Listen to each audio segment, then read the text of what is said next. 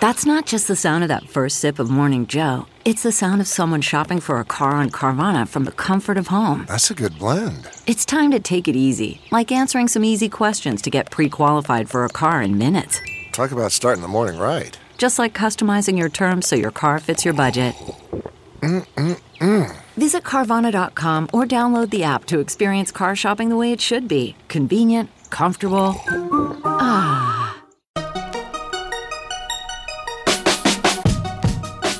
Welcome to another weekend bonus episode of the Tech Meme Ride Home. I'm Brian McCullough. Look, the TikTok saga. It's going to end, or it's going to happen, or it's going to do something in the next few days. Will TikTok be sold? Will it not be anything? Will it be banned in the US? Will it be dark soon? There are so many angles to this story, so many interesting ways to tease out something that is unprecedented in the world of tech, at least recently. Alex Kantrowitz pinged me to talk about it, and he's a good dude to do so because he wrote a whole book about the big tech platforms. And as we get into, as you'll hear in a second, this is so rare. A big up-and-coming platform that is just for weird ahistorical reasons being offered up on a platter for all the other powers to, I don't know, take over? I quoted Alex when he was at BuzzFeed for years on this show, but as we discuss at the end, Alex has gone solo. Check out his newsletter, Big Technology. Check out his podcast, Big Technology. He had our friend MG Siegler on to talk about Apple recently, and I was like, could I have gotten as good an analysis of Apple out of MG if I had interviewed him myself? Probably not. Alex is great. Subscribe to Alex's stuff. Enjoy our conversation. So I did just check for the purposes of talking to you right now, Alex. And as of this moment, TikTok hasn't sold, but for all we know, it could happen in an hour. Have you heard anything? Do you get a sense of that things are getting down? It's definitely got to be crunch time because the deadline's coming fast and furious, right? I'm definitely going to look stupid by the time this thing goes live when I say this, but I am amazed that it's still even talked about as being in play, as something that can be bought, because we know that the Chinese government is making the companies, making ByteDance go through a review before it sells, before it can hand over the algorithm. And the fact that like Oracle and Microsoft are still talking about or still haven't shot down the fact that TikTok could be sold by the September 15th deadline means that they would consider taking it without the algorithm, which to me seems ridiculous and totally counterproductive to what they're aiming for. So I would be astonished if this thing gets sold before this thing goes to air or before that September 15th deadline. But wait, I thought it was September 20th. Is it 15th or the 20th? Actually, we should look that up. We should. Yeah. I'm pretty sure it's the 20th. But yeah, at this point, my money is on a deal not happening. But and then, you know, one thing I do know is President Trump said yesterday, apparently, you're right, the 20th, that there will be no extension of that September 20th deadline. Here's Ars Technica also saying Trump vows not to extend deadline beyond September 15th. See, this is sort of the thing with the sale. This is the most confusing forced acquisition of all time. Like, this is something that if you're used to following a simple cadence of how a company is bought and sold, nothing makes sense on this one. This is a completely bizarre land type of deal. Well, because you know what? Think about it. Both of the forces in the background causing this to happen are both capricious because we don't really know why. Well, we can get into this later. Like, why does the Trump administration want this to happen? And also, why is China going to allow it to happen? Do they really want to put a spanner in the works and make sure it doesn't happen? Why don't we talk about that now? Because I think that's sort of the important stuff. Yeah, so go ahead. You can definitely see why the Trump administration would want TikTok to be sold. And in fact, as a bystander, there are definite reasons why you would say the sale makes sense. The first thing, and I think Ben Thompson, who is a TechCrunch, a Tech Meme favorite, has pointed out, is that this is an algorithm-powered social app that doesn't really rely on a follow model. So let's say you had the Chinese Communist Party in the background saying, we actually want to push these type of memes or this type of feeling in this type of country. TikTok could essentially tweak the algorithm and do that, and we would never know because it's not coming from people you follow. It's largely coming from this algorithmically powered For You page. So that's the content side. And then you look at the national security side, and we do know that like they could have the power to track in ways that would make people running a country and running a security system feel pretty uncomfortable. So that would definitely be the argument to sell. I was going to ask you, do you have TikTok on your phone? I have it on my phone. I mean, I'm personally not that worried. Like, right, I'm not, a member of the CIA. So wait, that's funny because look, I'm the opposite. I took it off my phone because on the one, I've said on this show that like I'm agnostic to this whole idea of, a new Cold War with China, and agnostic in the sense that I haven't made up my mind yet because I can see arguments on both sides and things like that. But then at the same time, I'm totally convinced that TikTok is like some sort of Manchurian Candidate designed spying tool. Like that, I bought that immediately when the argument was made. So I don't know. I'm all over the place here, but I'm also all over the place. I just right before we got on this call, I had a conversation with Megha Rajagopalan, who's a BuzzFeed news correspondent who has written about the internment camps in Xinjiang and spent years in Beijing as a reporter before getting kicked out. She was the hipster of reporters that got kicked out. She got kicked out early. Now they kicked out like the New York Times and the Wall Street Journal and a bunch of others. And so I asked her about it. I said, what do you, she was on the podcast, and I said, what do you think about this? And she said, look, I lived in China. I lived in China where the internet was restrictive, and I'd be very worried about the U.S. going to that type of internet. So I see that's the other side of the argument. So for me, it's like I definitely see the argument to ban, and I definitely see the argument not to ban, because I agree with Megha that could really be this slippery slope where once you start down this road, you don't know where you end up. Yeah, and there's much larger geopolitical things here where not to verge too far into politics, but like one of my skepticism for the idea of a Cold War with China is that I've been hearing that from hawkish people for 25 years. There's a certain point of view out there that, well, it's inevitable. China's the up-and-coming power. They're going to have to clash with the fading power at some point, the fading power in theory being the U.S. So I've always been jaundiced towards that because I'm like, well, of course, certain types are always itching for some new fight to happen or things like that. But then at the same time, clearly, I wouldn't want to live under an internet regime the way that China runs their internet regime. I don't want half the world to run under that regime. I like the, in theory, open internet that we've been operating under for 30 years, Totally. And the argument against banning TikTok is that we'd be banning based off of hypotheticals. Right. So then it's like this question of like... Okay, well, that's a question for you. Yeah. What do you think? Do you think, because I've heard this from a lot of people, well, in the background, it's one of those things where, like I was listening to the Hardcore History latest episode, and he was talking about how in World War II, like they knew all this stuff that the Japanese and Germans were doing, but they would still let battles happen that they knew would be a disaster because they didn't want to give away the intelligence that they had. Lots of people have said to me, yeah, you're not getting the full scoop here. They know what China's doing. They don't want to tell you how they know what China's doing or precisely what they know China is doing because they don't want to give away not their sourcing, but how they know it, right? Yeah, I sort of disagree with that. I mean, just look at the history of our U.S. intelligence operation and how they've handled social media manipulation in the past. There was a widespread, disinformation campaign that the Russians embarked on using Facebook and Twitter and YouTube as primary vectors.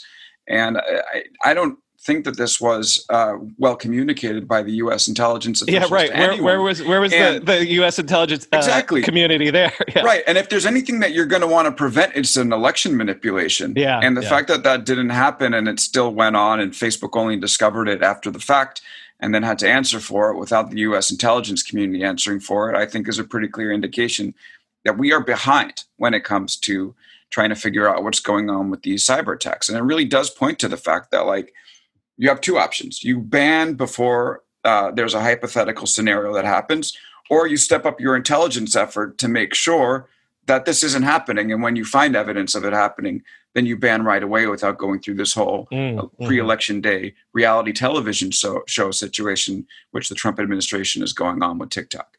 Okay, well, let me come at this from a different angle, and then we can come back to TikTok specifically again. So I'm also the argument. This argument makes sense to me. If the goal here is to it is strategic. It is that the U.S. wants to maintain the technological supremacy that it's had essentially since World War II, right? What country in terms of technology has been able to be competitive with the US, both, in a military sense of the technology, but also technology as an industry?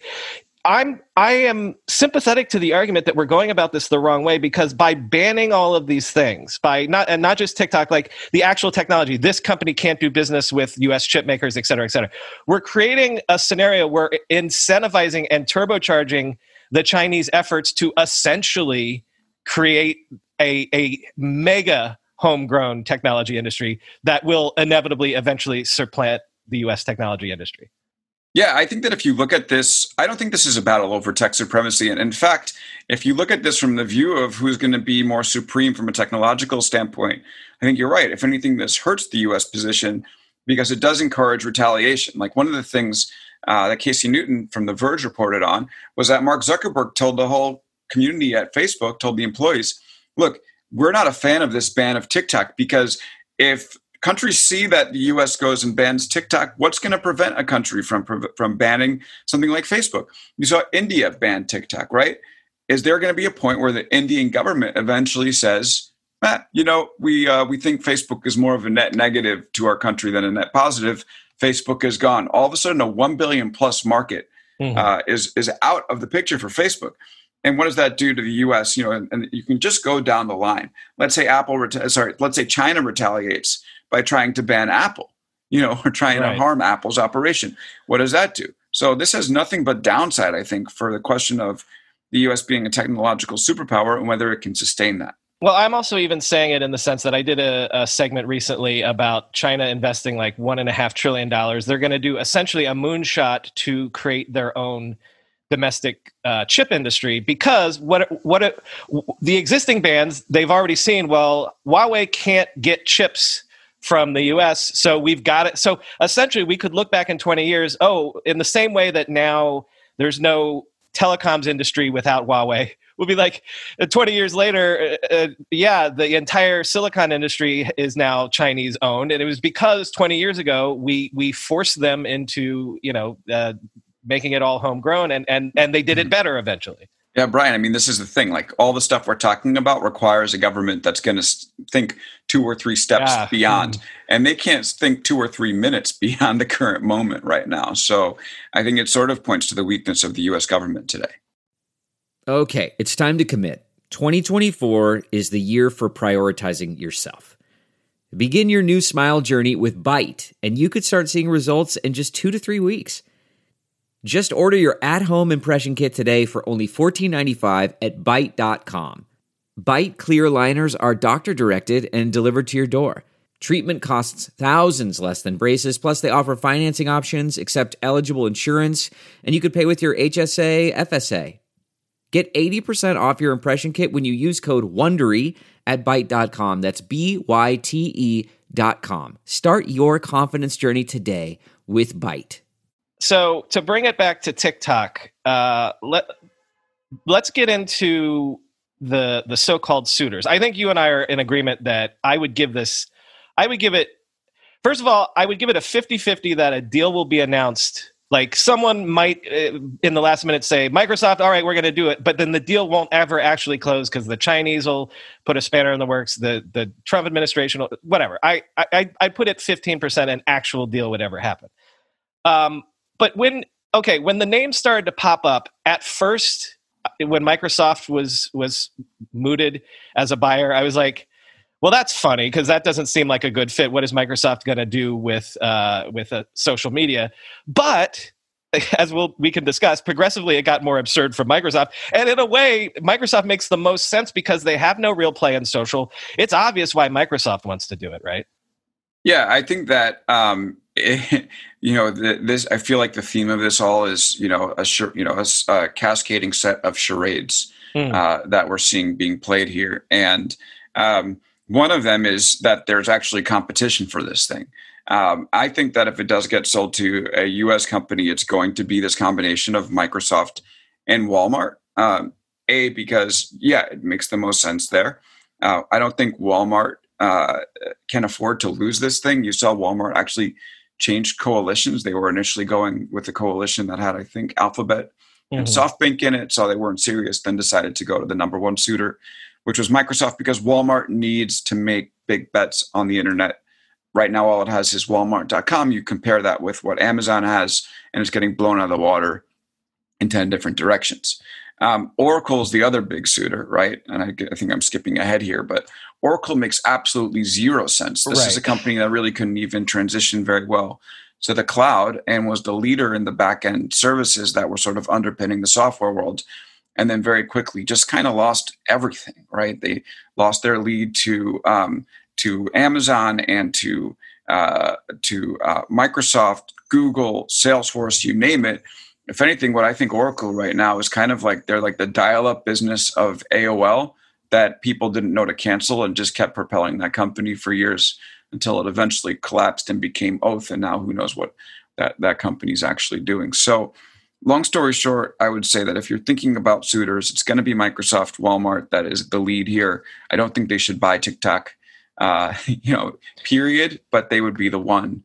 The Oracle, I think, is a joke, and everybody else, Twitter, give me a break. They've already killed the predecessor to TikTok, so what are they going to do? Come back and buy it for multiples of that valuation? Well, doesn't make a lot of sense to me.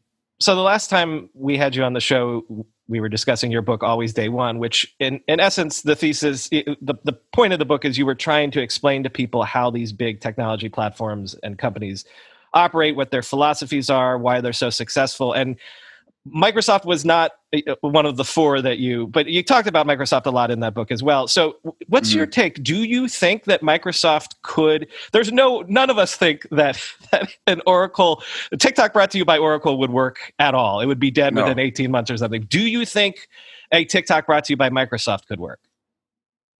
Yeah. Could it work? Yeah. Well, I think it definitely could work. Will Microsoft overpay for it? Absolutely. I'm specifically asking, do you think that Microsoft has because you wrote a newsletter about this, about how anyone that got TikTok, it could blow up in their face. And one of the first things that you wrote was you need the leadership talent, and you use the failed Tumblr acquisition by Yahoo as an example. So what I'm specifically asking is, based on your understanding of Microsoft, do you believe culturally, leadership wise, that they could pull it off? I think it will be difficult. I think they could, but I think it will be difficult. And here's the number one reason. So why was Microsoft able to do so well with the LinkedIn acquisition? It's because they took the leadership and of LinkedIn, and they put them in charge of the integration, which is the opposite of how it usually goes. Usually you put somebody from inside the house in charge of the integration with the company you acquire. And you have that person start to enforce all these existing cultural norms that, made it so that you actually needed to acquire a company to be competitive. And so Microsoft made this really smart move of flipping that and saying, we're going to allow LinkedIn leadership to run this deal. Can they do it with the TikTok situation? No, they can't, because the ByteDance CEO isn't coming along with the deal. The TikTok CEO just resigned. A lot of the employees, which is where the ideas are going to come from to help evolve the product, won't come along as well. So what are you left with? You're sort of left with a skeleton crew from TikTok coming over, and then maybe you put some people who are on Skype or something, or on their racist chatbot to run TikTok. And to me, that sounds like a recipe for disaster. So the caveat here is that Satya is a good leader. He's proven to acquire better than his predecessor. Steve Ballmer lit billions of dollars on fire in attempted failed acquisitions. And you look at the Quantum deal, Nokia, the list goes on. Satya's been a little bit better about that, but I just really am worried, because when it comes to helping a consumer social app thrive, you need the leadership who have been able to, who know the cadence, who know the user, who have the ability to transform. And when those people aren't going to come over in the deal, you're already playing 3 or 4 steps behind. Meanwhile, you have Facebook, going hard at the skeleton of the already forming skeleton of TikTok, and that will be really difficult to fend off. the can you remember the last time? I mean, you know why Microsoft wants to do it, right? Like, we're both in agreement that if you're Microsoft, you've got to take this because, again, like, when was the last time something like this happened where an obviously next big thing suddenly became available and it sort of like drops from the sky if you're a Microsoft that doesn't have a play in social, and it's like, oh, here, you can have it if you want it. If you're Microsoft, you can't not take that deal if you can get it, right? I think you can. Well, if it's going to be all right. So here's the thing. I think you can walk away. The thing that really bugs me is the price, $30 billion for something that might not even come along with the algorithm. That sounds a little bit. Let's come back to the algorithm in a second. Finish that thought. But the other, I balk at the price. But then you look at the economy that we've had under Trump in the middle of this coronavirus situation, and that $30 billion would essentially be found money for Microsoft because it's had this, Microsoft and the rest of the tech giants have had this surge in the middle of this pandemic. And so it's definitely increased its market cap by more than that. So it would almost be like you're spending free money on an asset and you can sort of, you can afford to fail in it because it's not really coming at a great cost. But there are downsides to it. If you kill it, you're going to have the next generation of enterprise software buyers remember that you destroyed their favorite apps when they were a tween, and they'll never want to buy for you again. Yeah. You're going to have the reputational damage of being a company that sort of bought this thing illicitly. And I almost my book is always day one, always be reinventing, and it's going to be weird to say this, but like, there's almost a sense of like, if it isn't broken, don't fix it. And right now, Microsoft is in the middle of a reinvention, going from that desktop operating system in Windows to a company that prioritizes mobile and cloud, and especially giving people the platform to build things on their own with Azure. So do they want to now muddy that and sort of have this become the thing that they're known for? Satya is heralded right now as a brilliant CEO, a great leader, someone that's transformed the company. And this is tainted, no doubt about it. And I do wonder about what the reputational harm will be for Microsoft down the line. A, if they buy it. B, if they ruin it. This is going to be super. This is going to be super history nerdy. But let me hit on this one more time with a really nerdy history analogy. Into it. I'm saying I can't remember any time that something like this happened. In the sense of, this reminds me of the War of the Spanish Succession, where all of a sudden France could put one of their the grandson of Louis XIV on the Spanish throne, and all of a sudden the entire and then the great powers of Europe got together and was like, should we allow the French to put somebody on the Spanish throne? And it, like, you have all of the great powers of tech suddenly, oh my God, we can scoop up what is clearly probably the next big thing. And it's like it's like the power balance in tech. I can't remember when something like that happened, where it's almost like, the king dying without an heir. Like, the fact that, can you remember an example like this where all of a sudden a major piece on the chessboard was available for everyone else to scoop up? Yeah, and this is where I dispute that it's the next big thing in its acquired form. That's probably where we're disagreeing. Yeah, go on. Yeah, because I sort of hinted at it before, but I do think that if you come along with only a segment of the user base, if you come along potentially without the algorithm, I've heard people say, oh, Microsoft will very quickly develop an algorithm that will mirror what TikTok does. We've never seen any evidence of Microsoft being able to do it. Facebook, for instance, has built social algorithms for a long time, and it's put a massive effort in building up Reels, and the algorithm and the experience on Reels is still inferior to TikTok's. So people are like, but Microsoft will no-brainer be able to replicate that experience if you get the shell of TikTok and you don't get the algorithm, you don't get all the users, you don't get the leadership. To me, I think that's overly optimistic of what Microsoft will do with it if it comes along without those parts. And yeah, I don't know. It's just, I look at the risks. I look at the risks of, the money and the reputational harm, the algorithm, the leadership.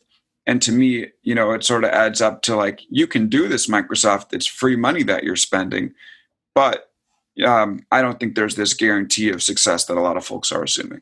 And you wrote in your newsletter that the algorithm is ultimately the most important part of the purchase. So if the algorithm's not a part of the deal, everyone should walk, right? Totally. Yeah. Walk without the algorithm. Unless again, I don't. And it's ironic because it's the algorithm that we think the U.S. government is suspicious of.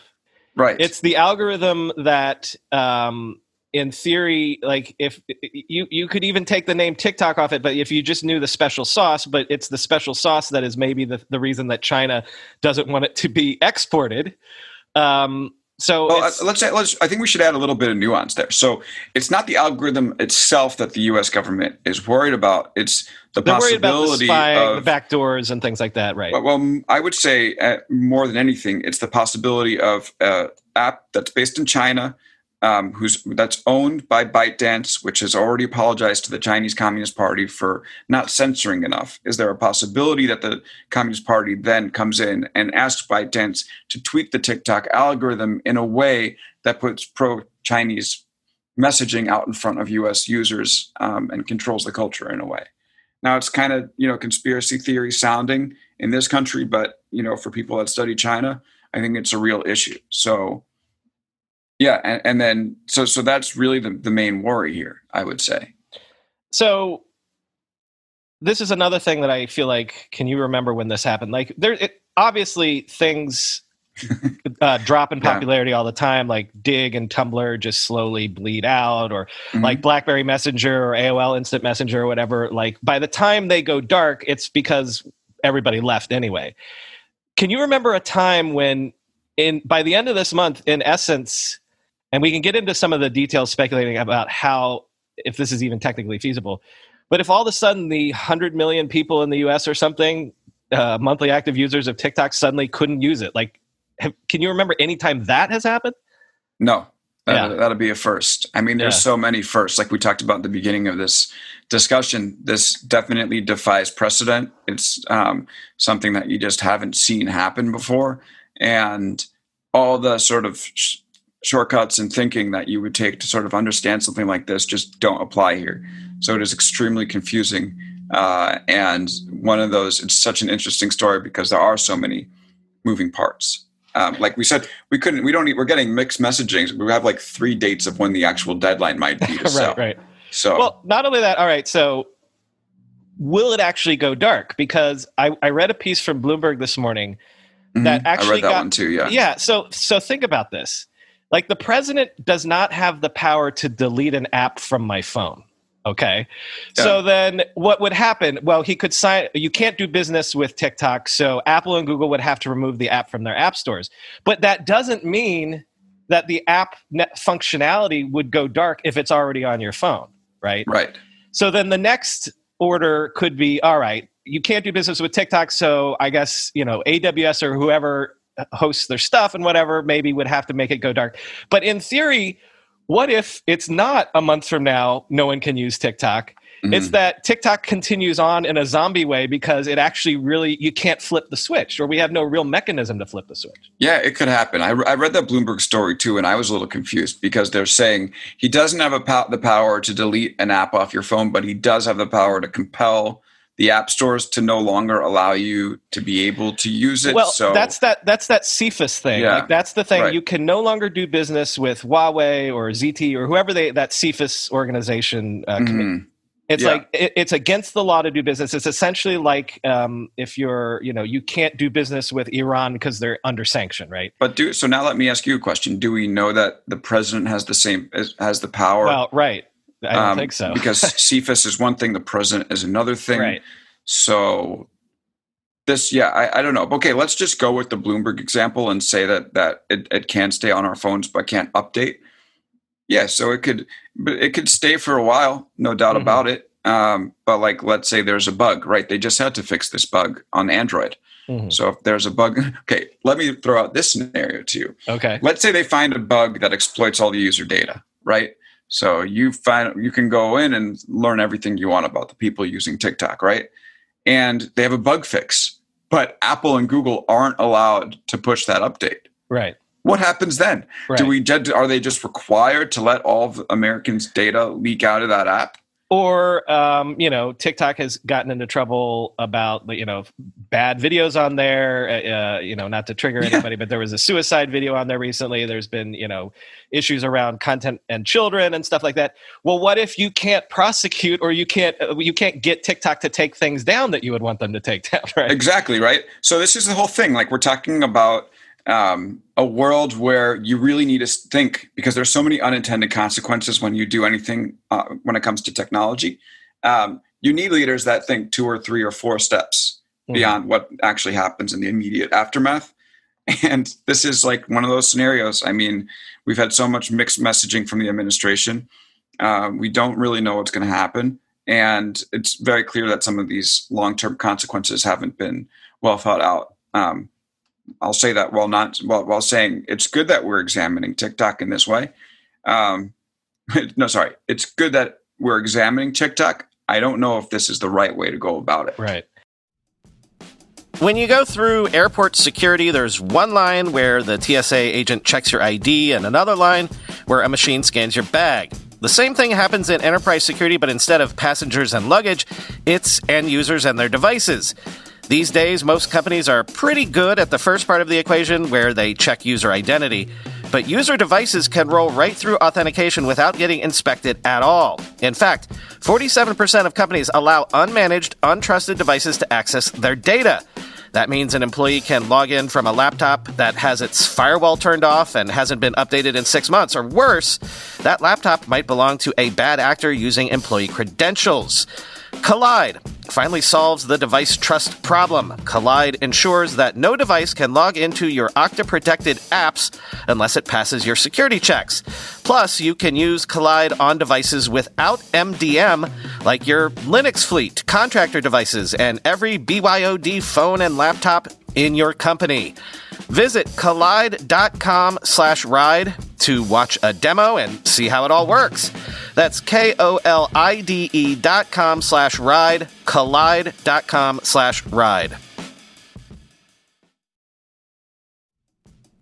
With everybody fighting for attention, how can your business stand out and connect with customers? Easy. Get Constant Contact. Constant Contact's award-winning marketing platform has helped millions of small businesses stand out, stay top of mind, and see big results fast. Constant Contact makes it easy to promote your business with powerful tools like email and SMS marketing, social media posting, and even events management. With Constant Contact, you'll reach new audiences, grow your customer list, and communicate more effectively to sell more, raise more, and fast-track growth. Don't know much about marketing? No sweat. Constant Contact's writing assistance tools and automation features help you say the right thing at the right time, every time. Plus, you can send with confidence knowing your emails are actually reaching your customers thanks to Constant Contact's best-in-class 97% deliverability rate. I use this, and you should too. Tackle any challenge with Constant Contact's expert live customer support. Plus, everything's backed by their 30-day money-back guarantee, so get going and start growing your business today with a free trial at ConstantContact.com. Just go to ConstantContact.com right now. Constant Contact, helping the small stand tall. ConstantContact.com. All right, then let me give you one more hypothetical that's almost impossible, but I'll after you give me your answer, I'll tell you what I think would happen. Yeah, people always yell at me on my podcast when I do this, but I kind of like these questions, so bring it on. TikTok goes dark. Yeah. And so all the kids got nowhere to go to share their memeified videos. And so everyone would assume, okay, well, maybe everybody migrates to the Facebook clone or whatever, Reels.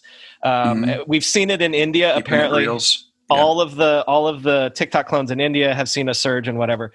But what if not? Like, what if this just dissipates a certain moment and a certain energy and a certain kind of social and then by the time it recoalesces, I mean, the example would be Reddit is Reddit because everyone left Dig.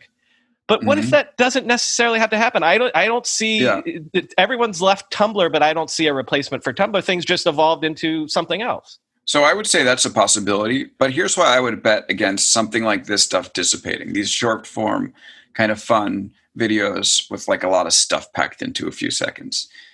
I think Twitter actually did invent it with Vine. Yeah. That constraint, that quick 7-second video required, I think, created a new format. And then, all the creators left Vine because Vine wouldn't pay them. And they went and recreated that world on Snapchat. Now they've moved to TikTok. So I think this really is this kind of feature on the internet that we're going to see for a long time. The question is like what form it takes in the long run. And that I'm not sure about. So Alex, since you were on this show the last time, you and I have talked offline a lot since then, but that's right. You've gone into the business of Alex Kantrowitz. Or people can go into business with you in the business of Alex Kantrowitz. So that's right. Newsletter, podcast now. Tell the audience about what you're doing now, and then tell me about how it's going. Yeah, so when we were speaking, I just released the book Always Day One. I was a reporter at BuzzFeed News and then decided to go independent. And so I do a newsletter called Big Technology, Big Technology Podcast, and I'm now contributing on air for CNBC. And honestly, the podcast, so I saw you tweeted that you were looking for some people. Can I share this? Yeah. You tweeted you were looking for some people who were interested in doing, podcasts with you. And I was thinking about this idea of going independent. And that tweet actually inspired me to start, my own podcast. And I called you up, right? I think I DM'd you. I apologize. No, actually, I was going to say that the podcast to me has been the most fun part of this entire thing. It's been super rewarding, and I love the ability to just be able to, sit with people in the tech world and kind of talk about things. We've had some interesting guests. Box CEO Aaron Levy's been on. Casey Newton from The Verge has been on. Like I mentioned, I just interviewed Mega, who has been from BuzzFeed News, who's been the MG Siegler interview. I thought was amazing. Yeah, MG, and I read MG all the way through reporting my book because I was starting from a low knowledge base on Apple. And just thought his writing was terrific and used the podcast as a chance to be able to go and speak with him about his views on Apple and what I saw was happening with the company. And we had this nice little, back and forth. And then this week, so we talked about with Casey Newton, I talked about why people hate tech journalists. Now, this upcoming week, I'm speaking with Roy Bahat from Bloomberg Beta about this sense of grievance in the tech world right now, where a lot of VCs and tech folks seem to be upset at the way the world perceives them, especially reporters. And so Roy and I sort of psychoanalyze a little bit of what it's like to be in the tech world right now, what drives people to tech, and start to look at the problem from that perspective. So it's been an absolute blast. This is definitely the most fun I've ever had in my career. It's really nice to be self-directed. And I wouldn't say it's worked yet. Actually, I would say it hasn't worked yet. Mm-hmm. But will it work? I'm giving it about a year. So about 3 months in, so maybe 9 more months. Then I'll make a decision about whether I need to get a job or whether I'm going to keep doing this. I think it's going to work. I just see a lot of positive signs. I've really enjoyed it. Everything's growing slowly, but it is growing. So we're not at a hockey stick. We're more like one of those 45-degree angles. My analogy is always the reverse. It's all my career is rolling a snowball down a hill. It might not roll fast, but you wake up one day and you're like, oh shit, I got a big snowball here. Yeah, that's right. Yeah, that's what it feels like. I agree. So it's been super exciting, and you've been so helpful. Just to give you a shout out on your show, but just so generous with your time and so helpful. And I feel like I've just learned a lot about podcasting and what it's like being independent from you. And I wanted to say thanks. Well, happy to do it. Let's end with this. I'll be this kind of podcaster. There's lots of people out there now trying to go solo. What's the one lesson so far you've learned that if someone out there is wanting to go solo, build their own brand, what's the thing that's either surprised you or you didn't know and you're like, well, this is what you need to do to launch well? Okay, I would say that if you're thinking about doing this, you've probably seen some evidence that there would be a demand for your services, whether it's reporting or analysis of companies. And there's probably some truth to that. For me, what I've found is that the hardest part is just knowing when to say yes to things. Because, and I had been a freelancer before, so I kind of knew what running your own company might be like. But I feel like there's never a shortage of work that you can do. And the question is, I think I saw someone saying that there's like this 20-80 principle, which I've thought about a lot, which that like 20% of the work will get you 80% of the results. And for me, it's really just been a matter of focusing on that and asking myself, am I doing 80% of the work now to give me 20% of the results, or 20% of the work to give me 80% of the results? And just like the biggest trick is just learning how to dedicate yourself to like the high value activities, and also like, learning to be an entrepreneur. It doesn't come naturally for a lot of folks. And I think that just like having that desire to be an entrepreneur, to be a salesperson, to be someone who runs their own company, is, I've always had that. Like, I've worked in sales. So I sold ad tech for a year before going into journalism, and bought ads for 2 years before doing this. So I had a sense of what that was like, but it's definitely different from, typical, reporter jobs, typical analyst jobs. And so I've actually had to teach myself to do that again. Like, there was this book that I read before I became an enterprise sales guy called Hope Is Not a Strategy, which is just like one of those like embarrassing covers of like, it's a white cover with a white guy standing on it in a suit, and it says hope is not a strategy, and you're like, give me a break. But actually has tons of good lessons in terms of what it's like to do a solution sale, and all that stuff just kept came back. So yeah, definitely different skills. It's hard. You have to make difficult choices, but it's been super, super fun and so rewarding, and I've really enjoyed every minute of it, and that's not an overstatement. Well, I'm enjoying it too, because you're obviously good at what you do and a smart voice. But you missed the most important thing, which is the Alec Baldwin lesson from Glengarry Glen Ross, which is ABP, always be plugging. So let's end always by again, the newsletter is, and the podcast is, and I can find them where? Yeah. So newsletter is Big Technology, bigtechnology.substack.com. Podcast, most importantly, is Big Technology Podcast. It's available on all the apps, and I think that's mostly it. I think if you follow along there, you'll hear about anything else. But those are the two main places that I like to hang out. Thank you, Alex. Thank you. Thanks so much for having me.